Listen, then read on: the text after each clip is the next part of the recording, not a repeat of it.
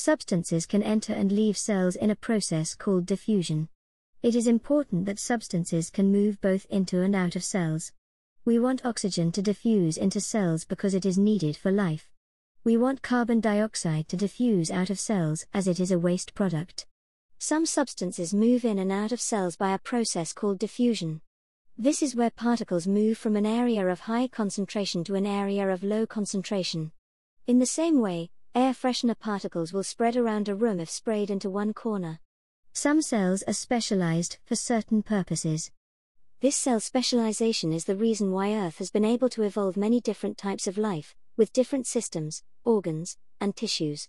Some living things are only made up of one cell. Humans are made up of trillions of cells. These single-celled organisms have a few adaptations that mean they can survive. Some examples are on the next slides. A flagellum is another word for a tail. Flagella helps some single-celled organisms move around the habitat in which they live. This lets them find food, move to more favorable conditions, or avoid being eaten.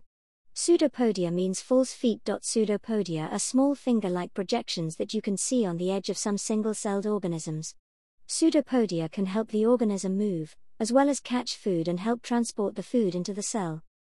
Because multicellular organisms are made up of trillions of cells, how they organize themselves is really important. There is a hierarchy that helps cells work together to perform complex tasks.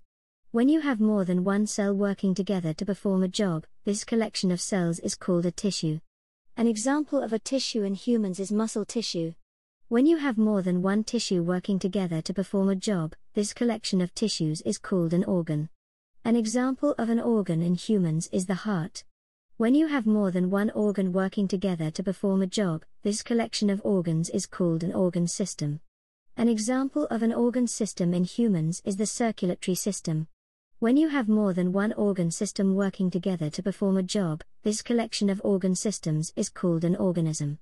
A human is an example of an organism. Hey everyone, thanks for taking the time to listen to this episode. I hope it was useful for your learning. Make sure you consolidate your knowledge by clicking the link in the bio to be taken to the free online course. Good luck with your studies!